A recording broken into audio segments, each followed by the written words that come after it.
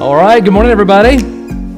All right, that's not too bad, not too bad. We should be feeling great with this weather outside, right? We shouldn't be lethargic for the humidity. It's all nice outside. It's getting us ready for fall, right? It's coming sooner rather than later, but it's so good to be able to be here together and so grateful that all of you have chosen to join us at Faith Church this morning. You could be doing a whole lot of awesome things, but I'm so grateful you guys are hanging out with us today, whether you're in person or online.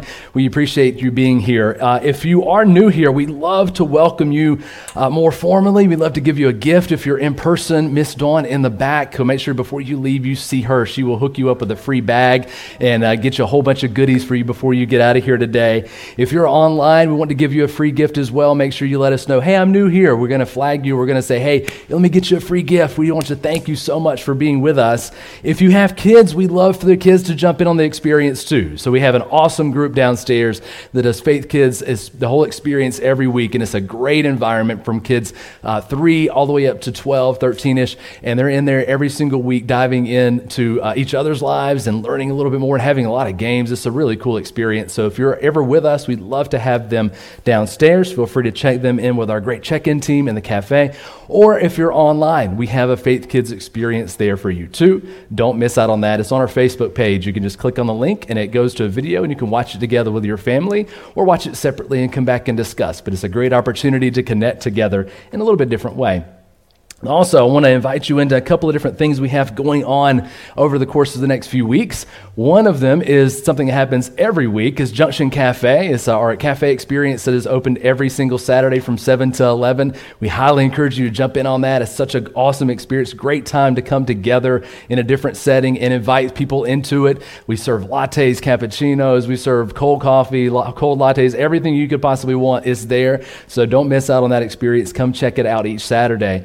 Also, Junction has got some special events coming up, and one of them is a sip and paint, but we're not doing it with wine, we're doing it with coffee, all right? So if you want to express yourself in different ways, maybe you want to try your hand a little bit of a freehand painting and getting into that experience, or maybe you just want to come and make a fool of yourself together with other people who are learning just like you, this is what this is for. So we want to promote this as Friday, August, whatever the last Friday in August is. I don't have the date in front of me. So the last Friday in August, sip and paint, and we're going to hang out at 6 o'clock for about an hour and a half and start painting these projects out and having a great time in the cafe. So if that's something you think you're interested in, that's what that is for, right? We're talking about our lives being busy, being stressful, being worried, being anxious, all those things. This is a great way to kind of decompress, to get into something different, to fill your life with something that is going to fill you up in a good way and not drain you away, all right? So this is an awesome opportunity. It's the last Friday this month. Next week, we're going to have a sign-up sheet for you so you can put your name down so we can get up with you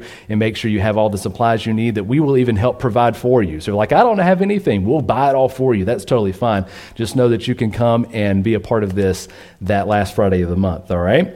Also, the Sunday after Ice Cream Sunday is August 28th. So immediately after our normal worship experience here on a Sunday, we're going to have ice cream immediately after for everybody, not just kids, but for adults, the whole bit. It's going to be everybody eating ice cream together as we get ready to dive back into school, unfortunately, and we get ready to close summer down. We're going to go out with a bang with some great ice cream, all right? So don't miss out on that. And then immediately after, or pretty soon after that, a week or two after, we have our Faith Worship Night coming up, all right? So if you love live music, we don't get to do it too often here on a Sunday, but we get to do it at night on Fridays, roughly about once a quarter. So we're doing it again Friday, September 9th at 6 p.m., all right? So Friday, September 9th, 6 p.m., we're hanging out together. We're going to do it for about an hour and 15 or so. Live music, prayer, we're doing a communion, we're doing the whole thing all together. So put that on your calendar as well. You don't want to miss that. Friday, September 9th at 6, okay? So there you go. That's all the crazy stuff we have going on. And we also always each week want to give you an opportunity to jump in on that process. So first, if you're in need of anything, whether it be electric bill, gas bill, fuel, whatever the case is, maybe you have groceries you're in need of, let us know. Go to faithchurchvt.com. You can find all our contact info on the bottom. We will help you with whatever you need, or at least try our best to. Also, if you love to give, we love for you to be able to do that as well.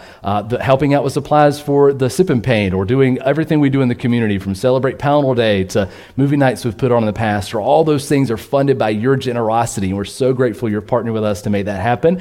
And so we want to continue to give you an opportunity to do that each week. And one of the ways is to give physically, up front in the baskets, or you can give online, faithchurchvt.com. Press the give button. It's just that easy. It takes you through a process. It takes like maybe a minute and a half, and you're ready to give online, which is what me and my family do. If you would... the one thing we also give towards each year, and one thing I want to start to promote more and more as we're getting closer to November, is Operation Christmas Child, all right? So this is a special ministry that we give to each year. We do this by collecting individual items that we have a big packing party at the end and try to pack out as many boxes as we can to be able to bless as many children as we can. So what I love to be able to do is show you a video about what that might look like when someone receives a box, because it's easy for us to say, yes, bring stuff in, we're going to bless kids with Christmas presents. It's another thing to see the other side of the story and to get an impression of how that impacts someone's life in a very real way. And so we got a video we're going to show, and then after that's done, we'll get into our message this morning. So go ahead, Jaden, let's hit that. Right, so Operation Christmas Child is something we strive to do each and every single year, and we try to pack as many as we possibly can. We've hit up to or 75, I think, one year we did. So it all revolves around you be able to give towards that effort. So next week we're going to have a sign-up sheet for you so that you can give specifically towards boxes we have, whether that be for girls ages 0 to 3 or boys 10 to 11, whatever the case is. We're going to have those listed and what we need so we can really put a big effort into getting as many boxes filled as we can to touch as many lives as we possibly can. And I'm so grateful for you guys doing that with us each and every single year. So I pray this year is just as big as every other year we've done it, all right? Speaking of generosity, one of the things I always stress to you guys isn't about giving money, it's about giving time, right? And we're going through this series called Overcomers, moving from surviving to thriving, because we all are wrestling with time, aren't we? Most of us are going through a series of our lives where we're super, super busy or wrestling with this busyness aspect, right? So I want us to talk about that today. But before we do, I want us to talk to each other by answering this question of one another. And it's this. It's really easy.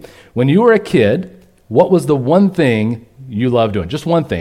There's probably a lot of things you loved as a kid, but what's one thing as a kid you loved doing, all right? So we're going to take a 5-minute break.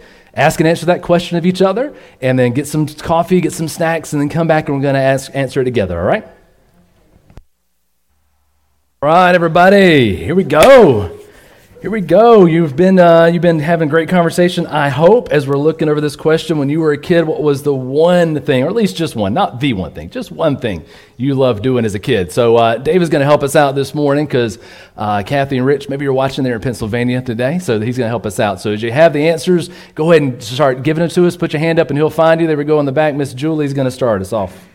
I lived near Air Base, Griffiths Air Force Base in New York, and we always went there about once a week with my dad and mom, sometimes both, but usually my dad, to watch the airplanes take off and land. Yeah, awesome. Very cool.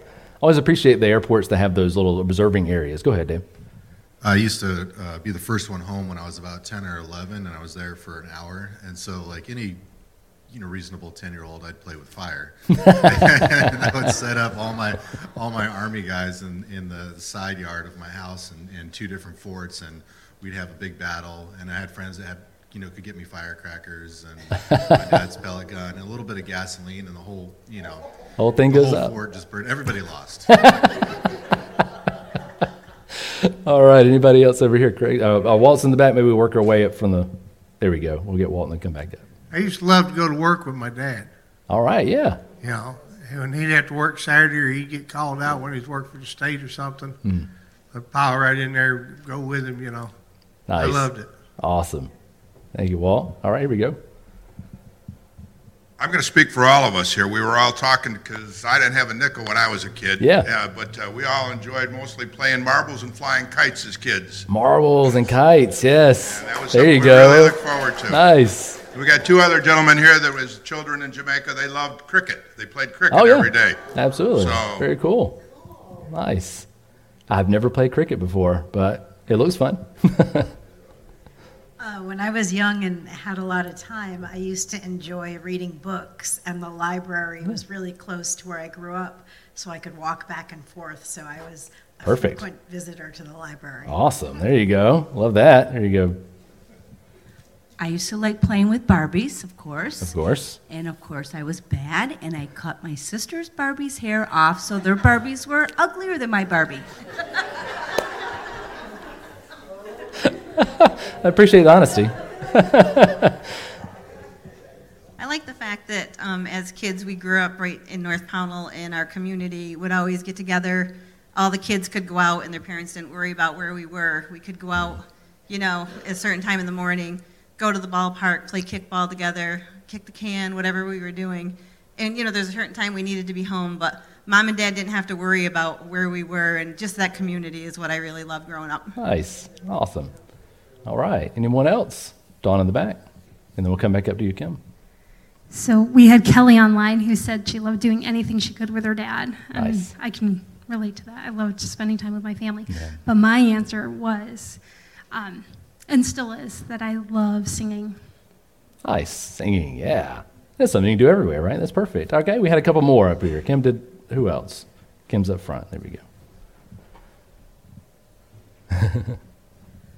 Well, Jan and I were talking, and we both loved to dance and listen to music. And I can remember the first album I ever bought was Diana Ross and the Supremes. Wow. And I'd go in my room and put that on the player and just listen to that for hours. Nice. Maybe dance a little bit, too. Who Maybe knows? dance. Very cool. Anyone else? One thing you loved doing as a kid? There we go. Shannon's got us. I used to love to roller skate in our basement, listening to Hippie Hippie Shake for hours. Roller skating in the basement. Interesting. All right. I love it. Anybody else? Those are all good. So good. All right. Thank you so much, David, for doing that for me on the spot this morning, brother. Awesome. It's really hard to narrow down one thing, right? I mean, maybe you had that experience as you were talking through several things maybe in your life that you did. So I had a really hard time narrowing it down too this week, but I settled on swimming. I loved going. We talked about, me and Shannon talked earlier about the long, hot summers in Georgia. And so you have to get creative in how you cool down if you're not just going to live inside all day long. And so swimming was our escape. And I love going to the pool and swimming just day in and day out. I couldn't get enough of it. Matter of fact, those memories are still so strong that I can just remember so many of those things 30 years later, just like they just happened yesterday. It's just crazy how your mind works. But as much as I love swimming in the pool, we didn't have one at the house, right? So we didn't have the availability just to go jump in the backyard or the front yard or wherever. We had to travel to do it. And luckily, my stepfather, worked for a nuclear power plant, and one of the perks was this recreation area, right? So they had a huge space where it had picnic tables and playground equipment, and they had this large pool that had a bathhouse attached next to it. So you had bathrooms and you had showers and things like that. So it was just this awesome experience, right? So we could go and we could drive to the pool and we could stay as long as we want, as long as Mom had time to take us, right? That was the limiting factor, right? My time wasn't my own when I was a kid, as most of you understand, right? And so you have to sometimes live on the whims of others. And so I cherished those trips, though, more because of that, because I couldn't just jump in. I always looked forward and begged Mom, all right, please take us to the pool so we can go, right? So it was always on her time, though. And now as an adult, I have all the time, right? It's all mine. I get to choose what I do with it, but I find I rarely spend it doing the things I love, right? Anybody there with me? You don't do the things you cherish. You do it the things you have to do, right? So now don't misunderstand. I love what I do. My career, what I do here is awesome. I mean, I quit my very well-paying federal job to come and do this, so obviously there's some love attached to it. But even though I love what I do, I still don't find time to do all the things that I want. I find my days overfull and out of time more often than not. Kevin DeYoung, in his book called Crazy Busy, he says it best. He says, you and I, we all have this problem. Most mornings we drag ourselves out of the bed, we start the day's routine, and we hope against hope that we can simply just hold our ground, right? Maybe we can keep the house in just a mild state of disaster, right? Maybe we can break even on the to-do list. Maybe no one's going to get sick. Man, that is my daily fear in my house. Please don't let anybody get sick, because everybody's going to get it. Maybe the inbox won't get full any further, right? Maybe we won't fall asleep after lunch. Maybe, just maybe, we can get enough done in the next 18 hours to beat back that beast of busyness and live to see another day. We wake up most days not trying to serve, just trying to survive, right? We're all busy, right? I mentioned last week that author Tim Chester has these 12 diagnostic questions to identify if we're busy or not, because sometimes you think, well, maybe I'm not as busy as it seems, or maybe other people are way busier than me, so maybe it's not that bad, right? So let me give you a few of these, because I think we need to, again, drill down to make sure we understand, are we really busy or not, right? And so let me give you these again, and if you answer yes to most of these questions, then you're probably too busy, all right? So let me give these to you. One is, do you regularly work 30 minutes a day longer than your contracted hours? You might remember that from last week, right? Do you check work emails and phone messages at home or after your hours too, if you work at home, right? Do your family and friends complain about not getting enough time with you?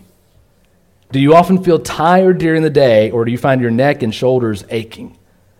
Do you find that you often exceed the speed limit, right? Yeah, that's about everybody here, right? Do you eat together as a family or a household at least once a day? If you answer yes to most of those questions, you're probably too busy. I think that's helpful because it really helps redefine in our lives what busy means, right? Because I think we would sacrifice some of these things and say, no, we just don't do that as a family, or everybody speeds, or all those things. So I'm not too busy, but I think these are helpful definers to say, if you're saying yes to most of those, you're busy. Too busy. And you're not alone. Here's the thing. Many of us are either in that pattern now, have been recently, or will be again. And it's frustrating because many of us, and hopefully none of us, want to be there, right? Nobody wants to be too busy with their lives, I don't think. Matter of fact, I was looking up some synonyms, right? Because I was thinking about, how would people describe you if you were really busy, right? Or describe me. And here's a few synonyms for busy. None of them are great, by the way.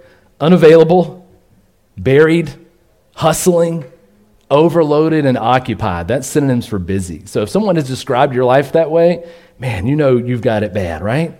And I know none of us would like to describe our lives like this. We want to describe them with words like this: value, right? We want to say we are valued, or we have a valued life. We want to say our lives are filled with purpose. We want to say our lives are filled with meaning, but that's not where most of us are at.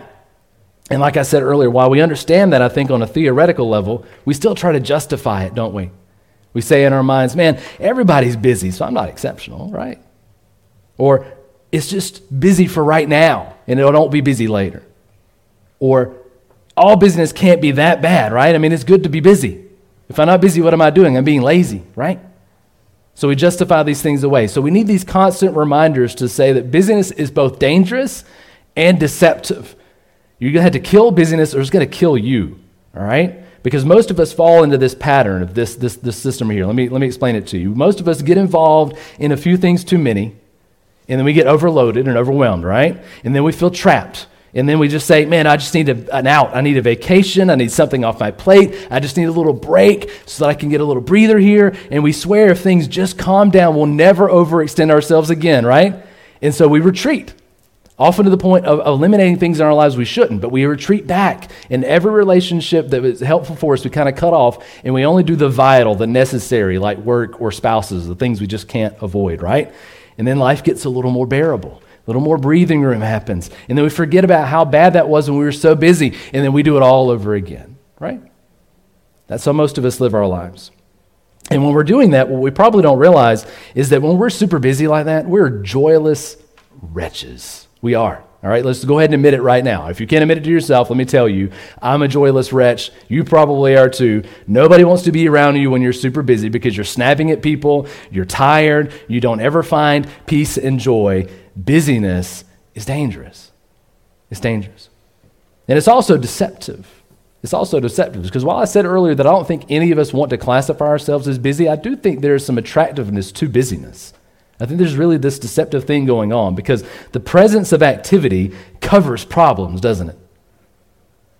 What we do and how much we do becomes this hedge against emptiness. Matter of fact, author Tim Kreider, who writes for the New York Times, once wrote, obviously your life cannot possibly be silly. It cannot possibly be trivial. It cannot possibly be meaningless if you're so busy, if you're completely booked, if you're in demand every hour of the day. And work is a big piece of this puzzle. People might question if you're really busy outside of work, right? You say, oh yeah, really, you can't make time for me. You're really that busy outside of work. But you'd say that I'm swamped at work, and you're totally off the hook, right? Everybody would give you that out. You got to work, right? You do. But you also need to be honest with yourself. Is work, like any other part of busyness in our lives, is something that's forced on you, something that you have to do for all the hours you're given? Or is it something you just accept? Like, I got to be the one who's got to do it because nobody else is going to do it, right? Or something you secretly maybe even enjoy. Maybe. There's this term I found this week, and you could say, man, there's no way. Who is walking around enjoying work? But there's this term I found this week that makes really good sense to me. It's called work addiction. Work addiction. Now, work addiction is just like it sounds. It's this unhealthy obsession with your job, and we need to identify this too because we need to make sure it's not us. Work addiction is noted in people if they typically think of ways they can free up time for more work. So maybe that would be you. Or you work in order to reduce guilt, right? You feel if you're not working, you feel guilty for not working. Or you've been told to take off time from work, but you decline it.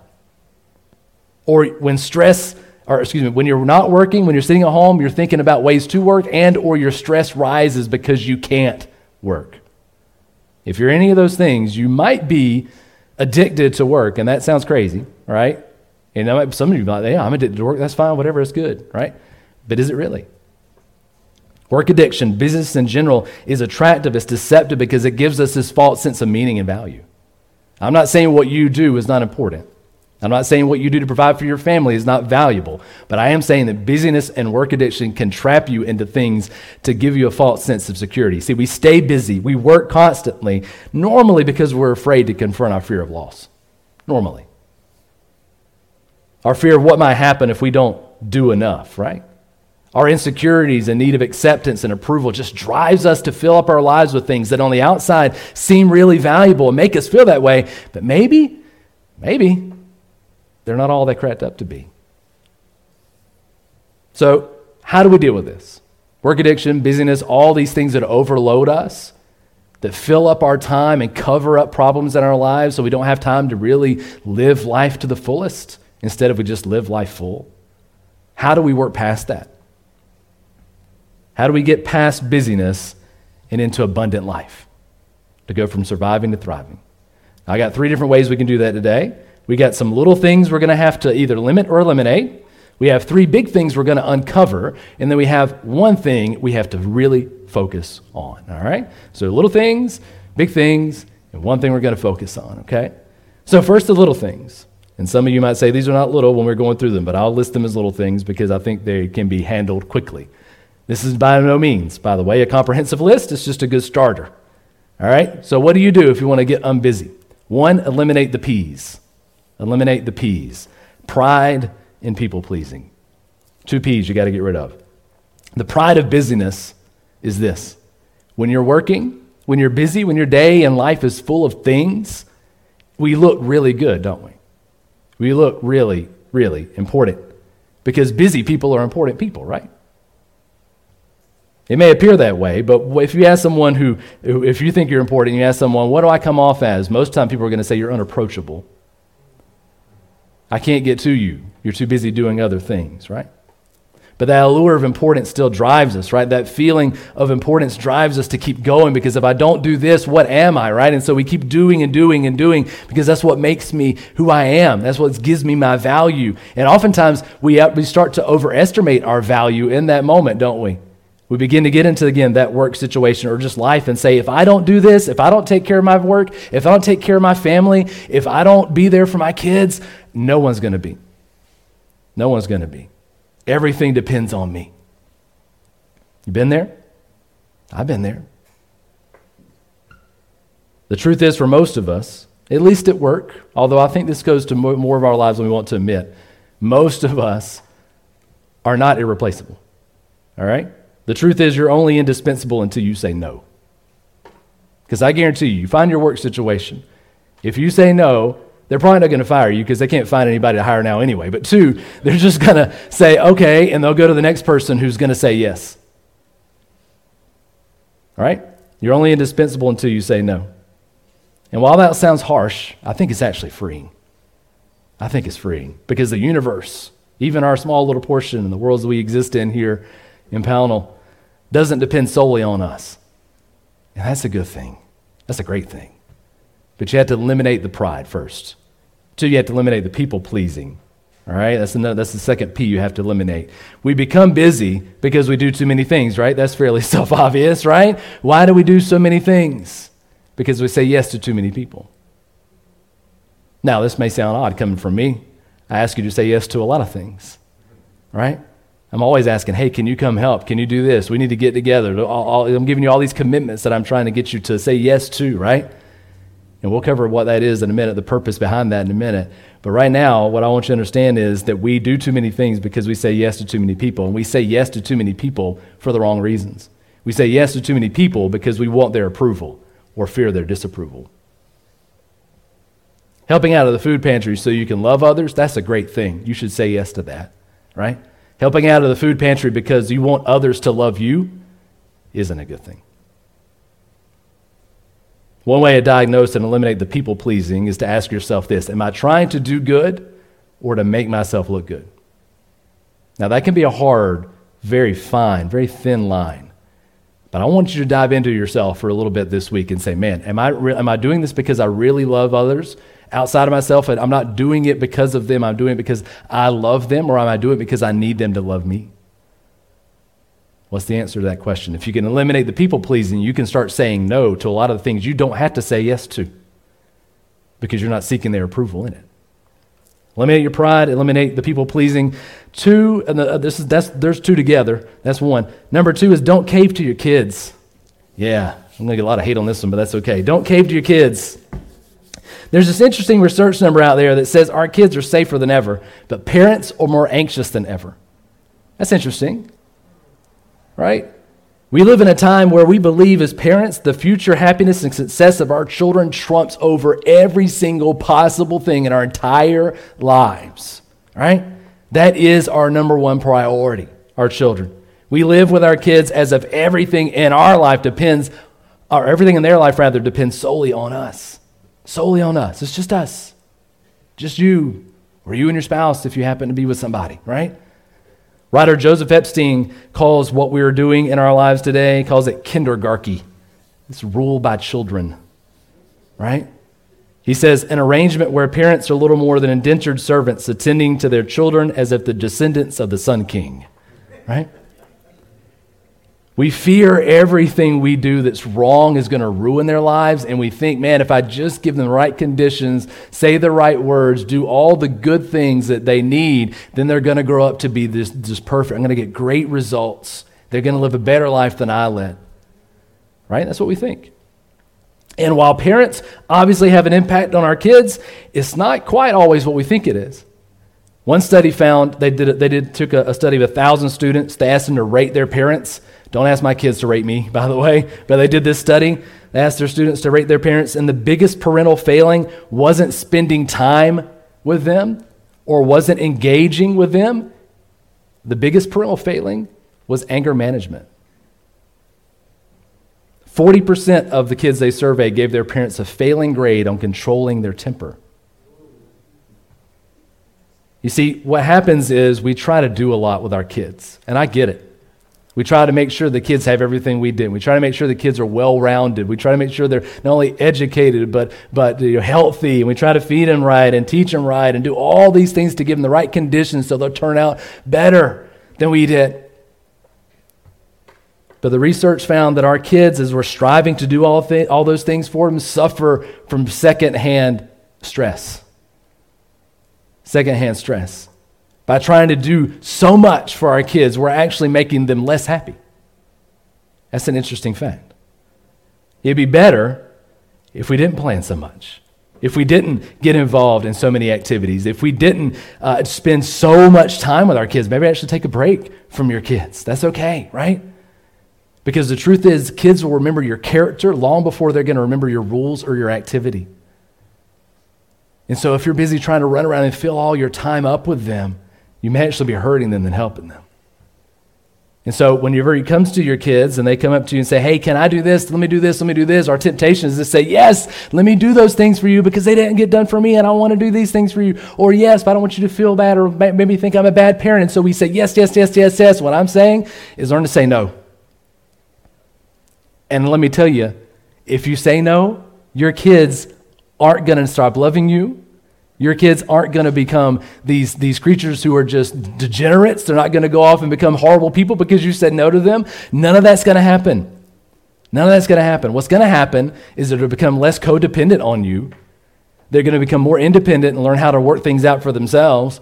And you're going to have more time that's less stressful so that when you are actually with your kids, you're not stressing out over getting them from one thing to the next thing to the next thing, but you're actually investing in their lives in the moment and not stressed out about where to get them next or what to do next or what's happening next week. You're right there in the moment with them because you can say no to some things to say yes to a better thing. Pride and people pleasing.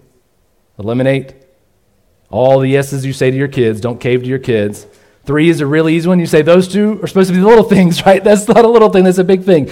But this one should be easy. 3 is limit your electronics, all right? This is so simple. We all know this. We just don't do it. So I'm not going to spend a lot of time here because if you don't know it by now, you're not going to get it. I will encourage you, limit your screen time, electronic time, any of that. Set a time each day, once a week. Whatever the case is, completely disengage from your phone, from a tablet, from a TV, from anything that you own that plugs into anything. Get rid of it. Get away from it. Set a time. I don't mean just once a week. Each day, set aside a time that does that. All right? Now, you might have to start small on this because I think more often than we want to admit, we're probably addicted to our screens too.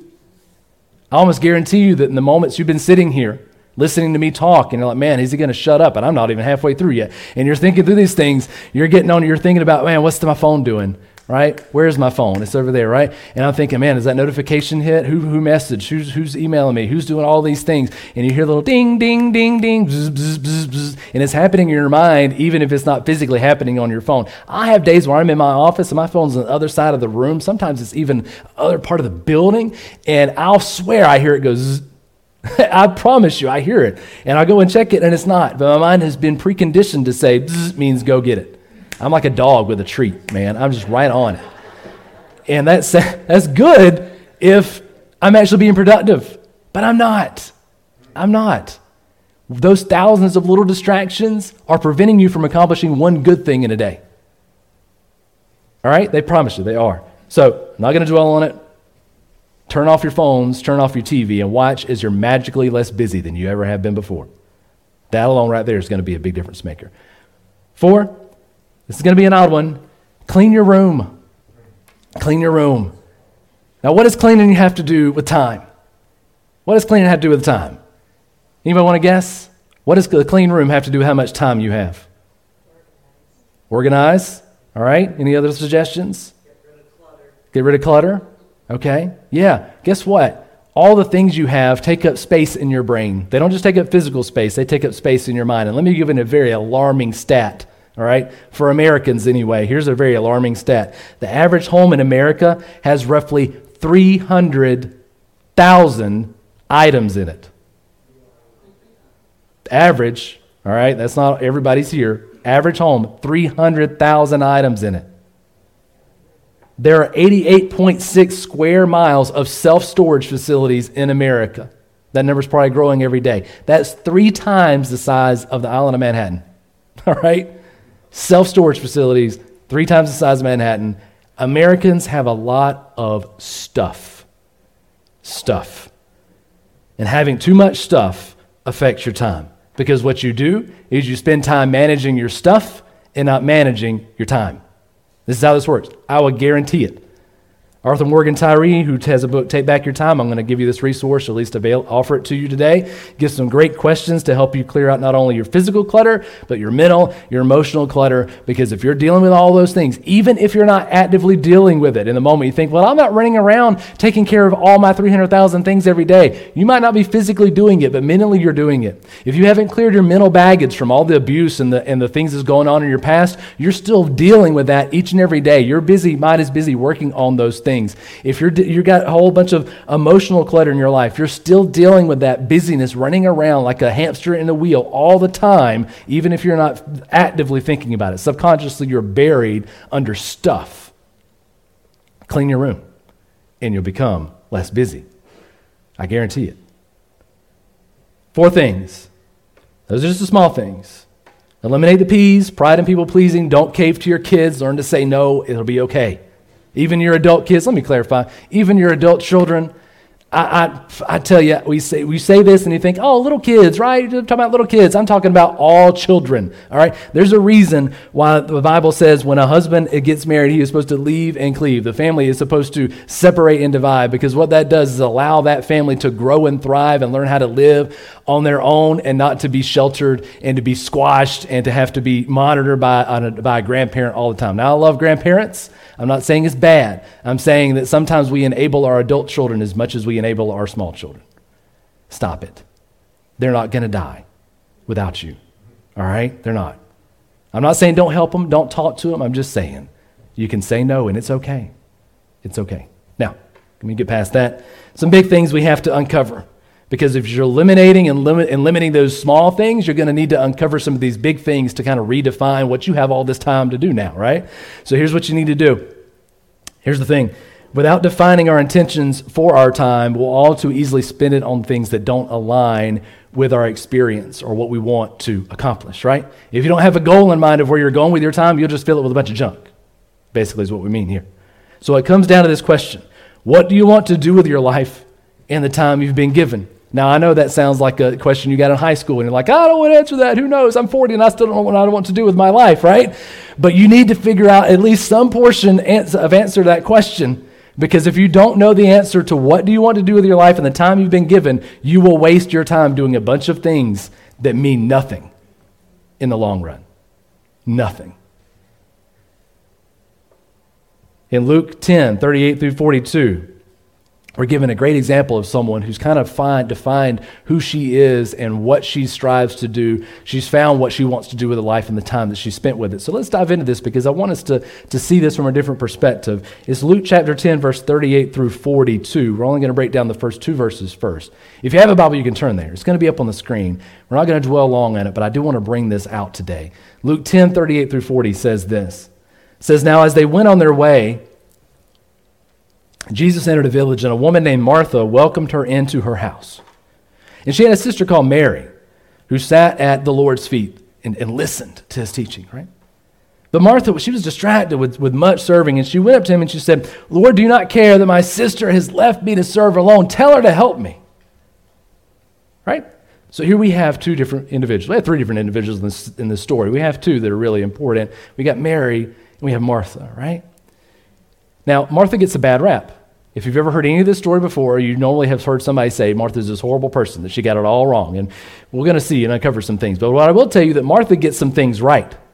Martha gets some things right. Martha understood her purpose. She knew what she wanted to do with her life, and she was living it out. She was the determined person, which is great. Here she is, we can see in this story alone. She was practicing hospitality by inviting Jesus into her home. That means she has to be organized in order to invite someone over. Because I guarantee you go look at your house today, I can go look at my house right now, and it is not ready to have anybody over right now. And maybe that's just me, and I need to get over myself, and I will agree with you. But sometimes it's not ready for people. She was ready.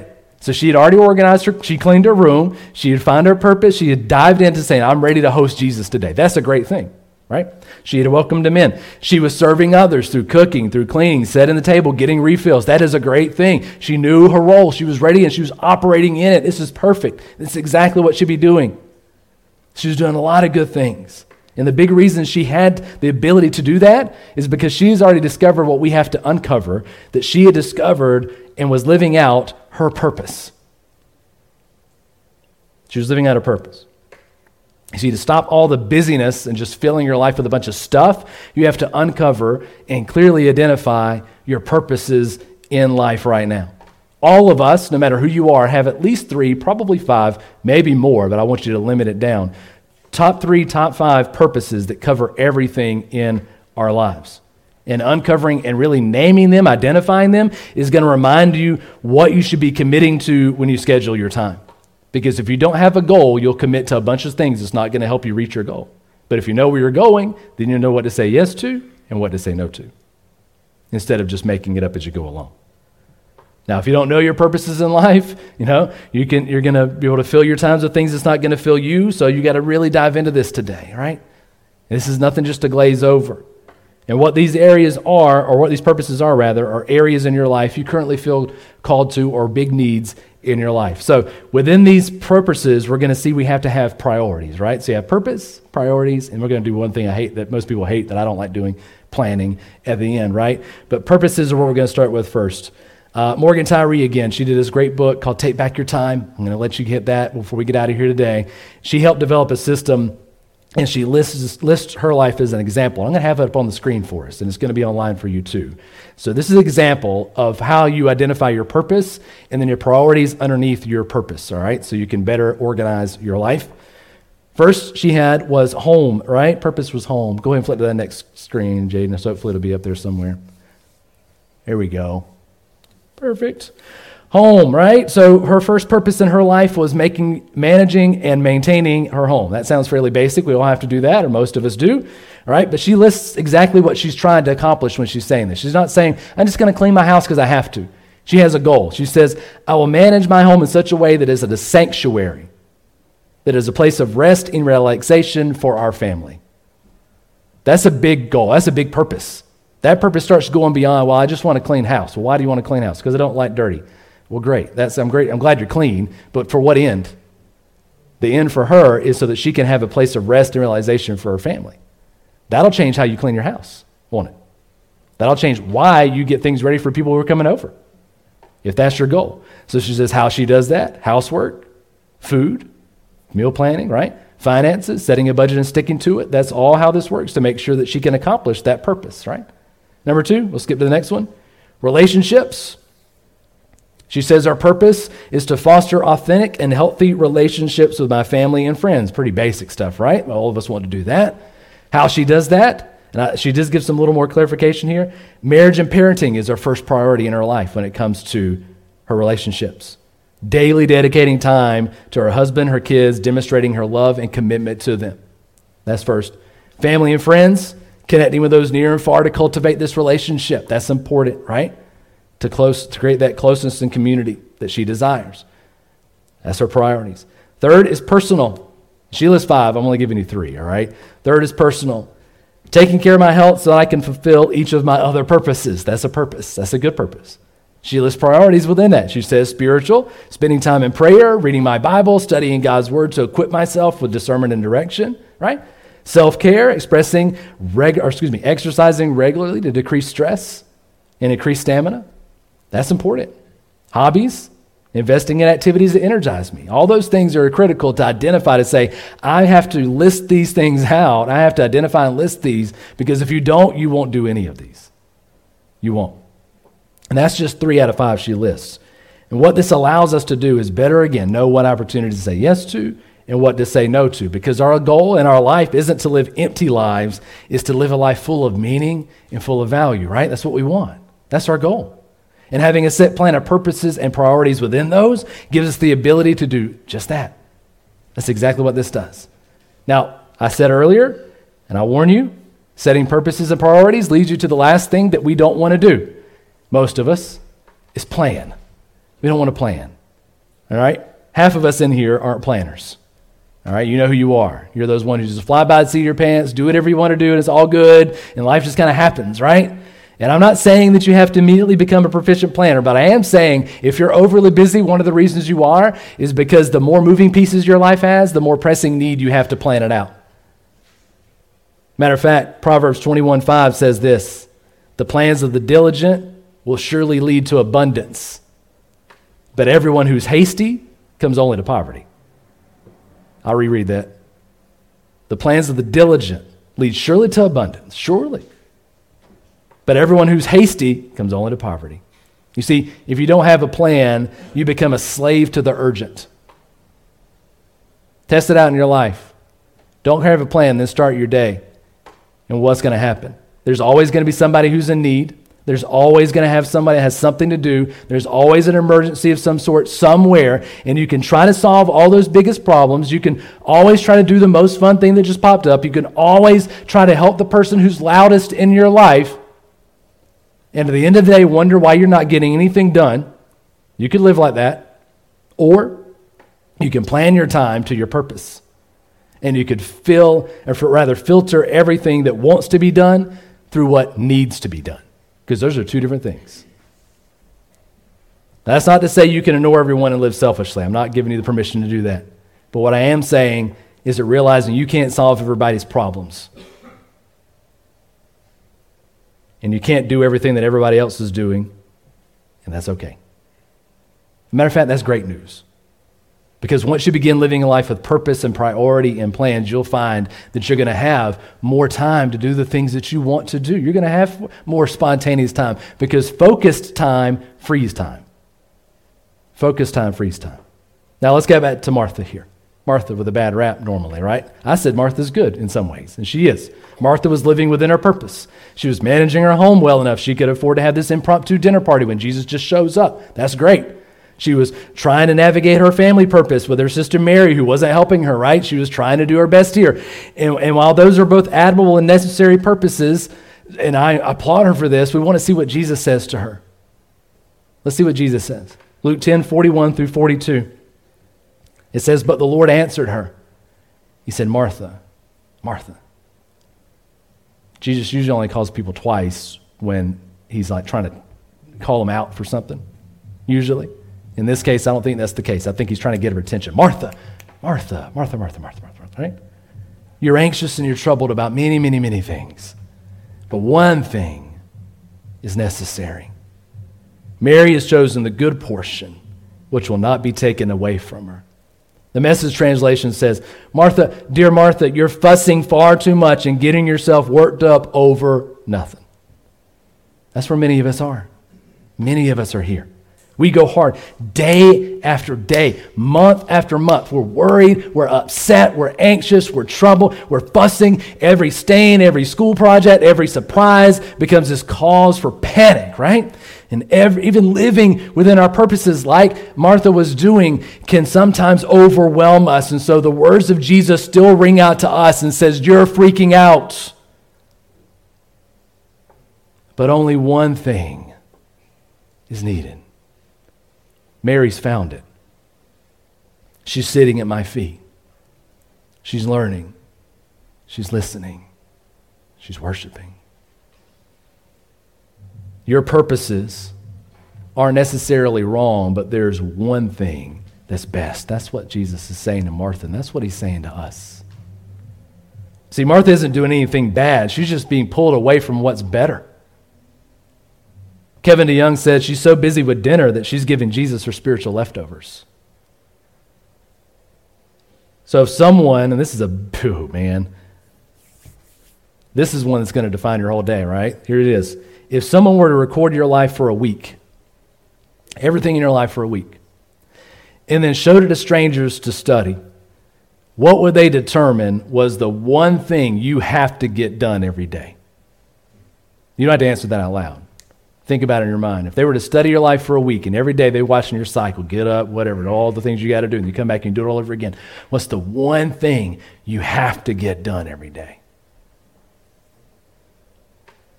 Are we so busy that we give Jesus our leftovers instead of finding our purpose in him and making him a priority? Now I'll show you why this is important. Studies show that over time you become the average of the 12 people you spend the most time with. Let me say that one again.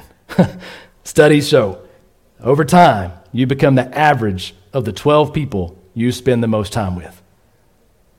I think that means I'm becoming a 9-year-old. I'm pretty sure that's what it means for my life. For some, which might be a good thing, I don't know. For some of you, maybe it means you're becoming a cat. I don't know what it is, but hopefully you got smart cats, all right? But you become the average of the 12 people you spend the most time with. That's a fact. That's going to happen over time, right? And here's what we all do. We get busy. We get overwhelmed. Life gets crazy. We get in debt. We struggle in relationships. And then we play the blame game. And sometimes we even have the audacity to blame God, right? And then and what happens is you say, man, I don't know why things are going the way they are. Why are you letting this happen to me? Here's the thing. He didn't get you in the mess you're in. You two aren't even hanging around each other. You become the average of the 12 people you spend the most time with. Don't blame God when you're not anywhere around him for your stuff. Say, why is my life the way it is? I want to look in the mirror first. Look at who you're hanging around with. Look at the fact you might not have purpose, priority, and plans. Look at the way you're overwhelmed with little things and can't focus on big things. He didn't get you in this problem, but he is there to fix it. That's the beauty of God. We read today before we served this morning as we're getting ready to break out into groups, and we read Psalm 116, verse 5 through 6 and 7, and it said that God is gracious and merciful. When we are low, he is there to lift us up. That's what God does. God is so awesome that he says, even though you haven't been around me, and even though you blame me for your failures and mistakes, even though you're so busy and so overwhelmed, you complain to everybody you talk to but don't do a single thing about it, I am still there for you. Even when everyone else wants to tell you to hush and go away, or wants to shut you off and wants to push you out of their lives because they're tired of hearing you're complaining, he is still there. He is still there. And all that's required for us is to get close, to understand your purpose is found in him, and to make him a priority instead of giving him whatever you got left over. See, God has given us all 24 hours. It's the only resource in this life that is distributed with perfect equity. And with all those hours, we do what we think is most important. Carey Nieuwhof had this great quote. It stuck with me all this week. I was continuing to think about it. He said this: stop saying you don't have time. Start admitting you didn't make the time.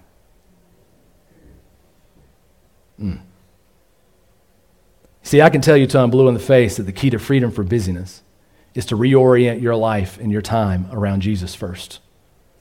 But if you don't believe it, you won't act on it. We arrange our lives around what we think is best. And if we don't think spending time reading, praying, spending time with people moving in that same direction, loving God with all our heart, our mind, and soul, and strength, and loving others above ourselves, if we don't think that's the best way to spend our lives and our time and our purpose and our priorities, we won't do it.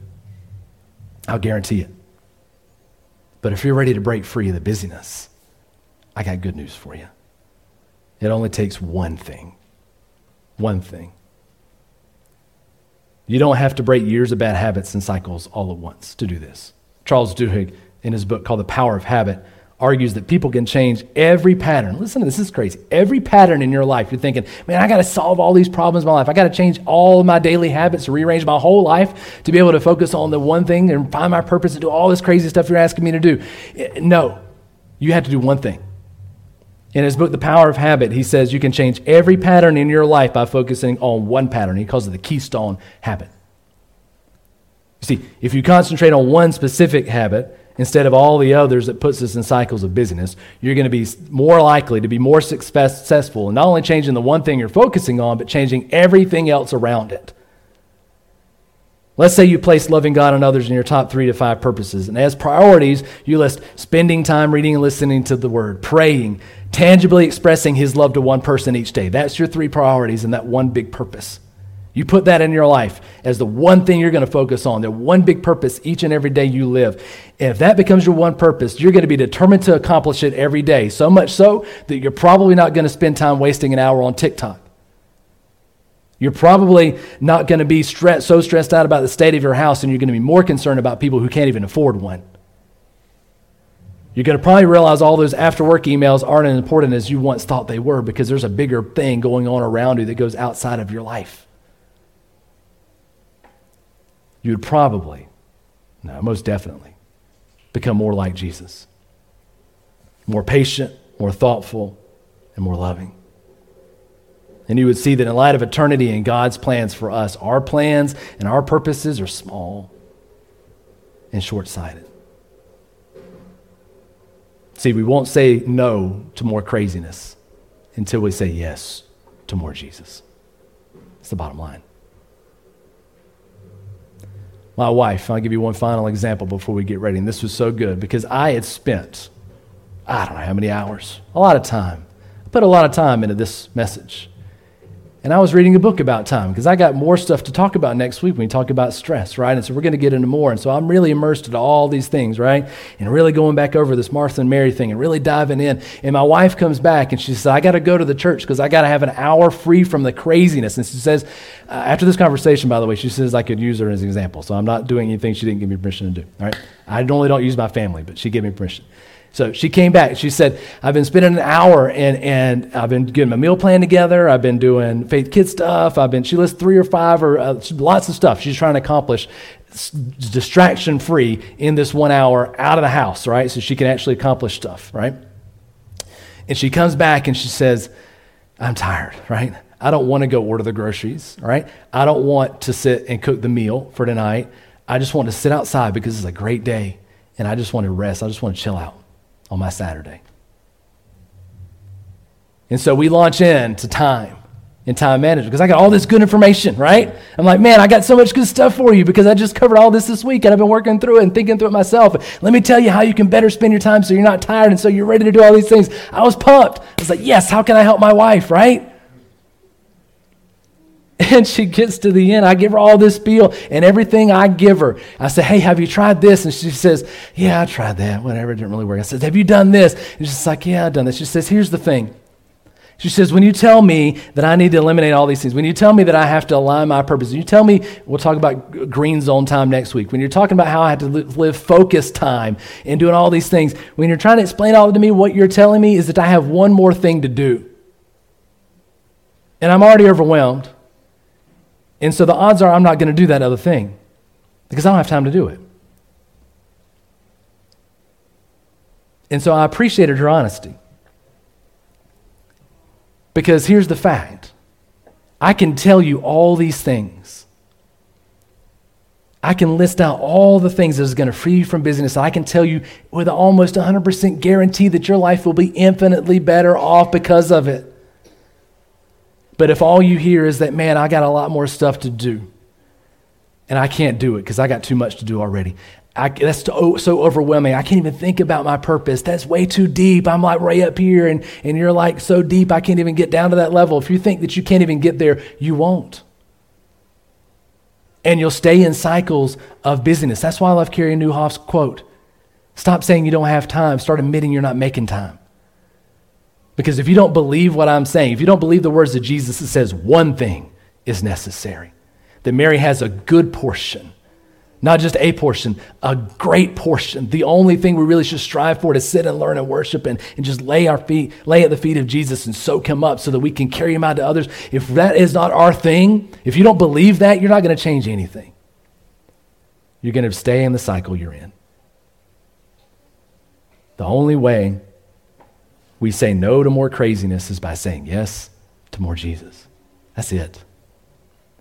And doing it together. She came back to me after. She said, that's too much. I'm overwhelmed. I can't do this. Well, all this stuff you're saying, I'm just not going to be able to do it. And I said, we all have excuses. I'm honest with my wife, and sometimes that gets me in a lot of trouble, all right? I'm more honest with her than I am with y'all, all right? So sometimes y'all come up to me, we talk, we have questions, and I appreciate you're not as raw honest with me because I could use this too. But I tell her, I said, we all have excuses, dear. You start admitting you don't make the time. And I'm not telling that because I want to beat her down. I'm telling that because I want her to see her break free. I'm saying it because I need somebody to tell me that. Because I get trapped in the same stuff. And Jesus is saying, live abundantly and live full and live busy. You're not going to do both. And so she came back to me after. She said, you know what I need? She said, I need you to do it with me. She said, I think I could do it, but I need you to do it with me. And I think that's our answer here. So as we get ready to wrap up, first, if you're seeking today, if you're one of those people who are like, Jesus, I can do all those other things. And matter of fact, you can, by the way.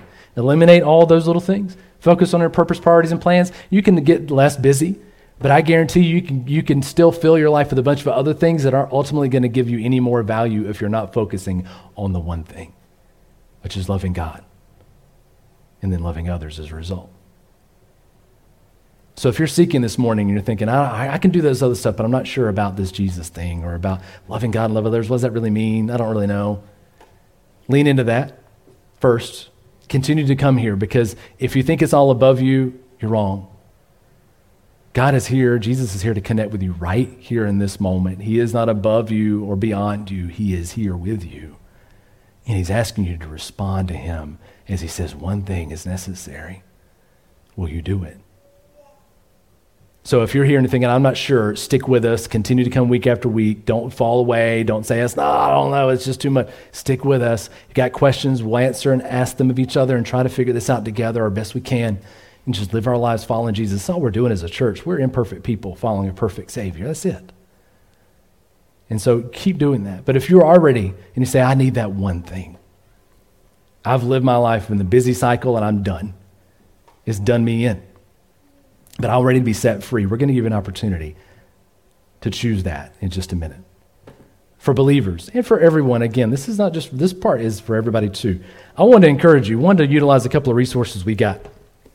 I quoted a lot from them this morning. One is Crazy Busy by Kevin DeYoung. It is, I love the tagline, a mercifully short book about a really big problem, right? So if you don't like to read, it's not that long, all right? And if you do, you'll finish it in like half an hour or something. It's really, really short, but it's really good. And it helps us to refocus it back on that one thing. I love this book as I read through it this past couple of weeks. And the other is going to help you if you will need help organizing. If you're like me, I need templates. Don't just tell me about purpose, party, and plan. I don't get that. I need you to give me like a sheet that I can fill out because I'm like a kindergartner and I need like lines, right? And so she does that for you, which is great. She gives you a bunch of different ways to do that. She gives you a little thing where you probably can't see it, so I'm sorry, but it gives you purpose and priorities. You can list all these things out. And it's really helpful to have a little template to work off of instead of just trying to do it on your own. And it's filled with a bunch of other things. And so it's called Take Back Your Time, Morgan Tyree, great. She has a whole website, of course, because who doesn't these days? So you don't have to get into all that, but it's a great book to start on that journey. And so these are free for you, all right? So these are copies I've used, but you're more than welcome. I didn't spit on them or spill them or do anything on them, okay, I promise you. So you can have these. If you would like them and they're already gone by the time you get to me today, I will buy you copies, okay? I'll buy you however many. You want to give them away? I'll buy you more copies to give away, all right? So don't think you can't get them. They're here to have as well, all right? So make sure you know these are available. We'll have a lot more to give away over the next few weeks, but those are the two for this week. And as you're doing that, I want you to do it together, right? Because some of us aren't planners, and some of us don't want to do this. And so what I want to encourage you to do, if you hate the idea of writing anything down or thinking that hard, I want you to find somebody in your life that doesn't mind and that loves you enough to put up with your stubbornness and do it with you, all right? That's what I want you to do, because some of you aren't there, but some of you have someone in your life that will walk through that process with you, and you need them to do that so you can do it together. So that's what I want to encourage you to do. I also want to encourage you to focus on changing that keystone habit. What's that one thing you can do each day instead of work or house cleaning or getting wrapped up in family drama, and spend more time loving Jesus and loving others? One habit, one day at a time. Let's close in prayer. Dear Heavenly Father, we thank you, Lord, that you, God, have laid out for us the one thing we need. And so, Lord, right here, right now, before we get any further, Lord, I know you're already calling out to people today who are seeking, who are like, man, I'm busy, but I'm ready to break free. And the answer starts and ends with you, Jesus. And so today, God, I pray, Lord, those that are seeking you who are like, man, I'm ready to do that, just one thing, just to start following this Savior who has time for me. In my messed up life, he has time for me. Then today, Father, I pray they do that, and they pray this prayer with me as we go through it together to say, Lord, thank you. Thank you, God, for just taking my mess, for forgiving me for all the times I haven't been doing the one thing, which is focusing on you and loving others as a result.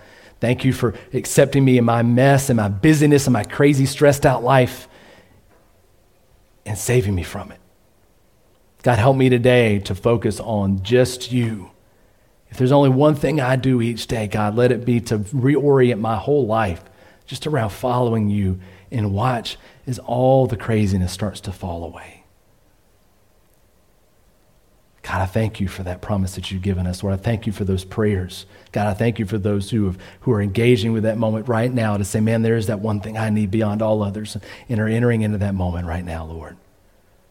God, I pray that as a church, as a tribe, as a family, together, Jesus, God, that we live each day with that one thing in mind, that we remind each other of necessity, that one thing, that when stress overwhelms us, that when busyness overtakes us, that when work is an addiction, that when screens are just taking up our lives, God, that we'll step into each other's lives and say, just focus on one thing today.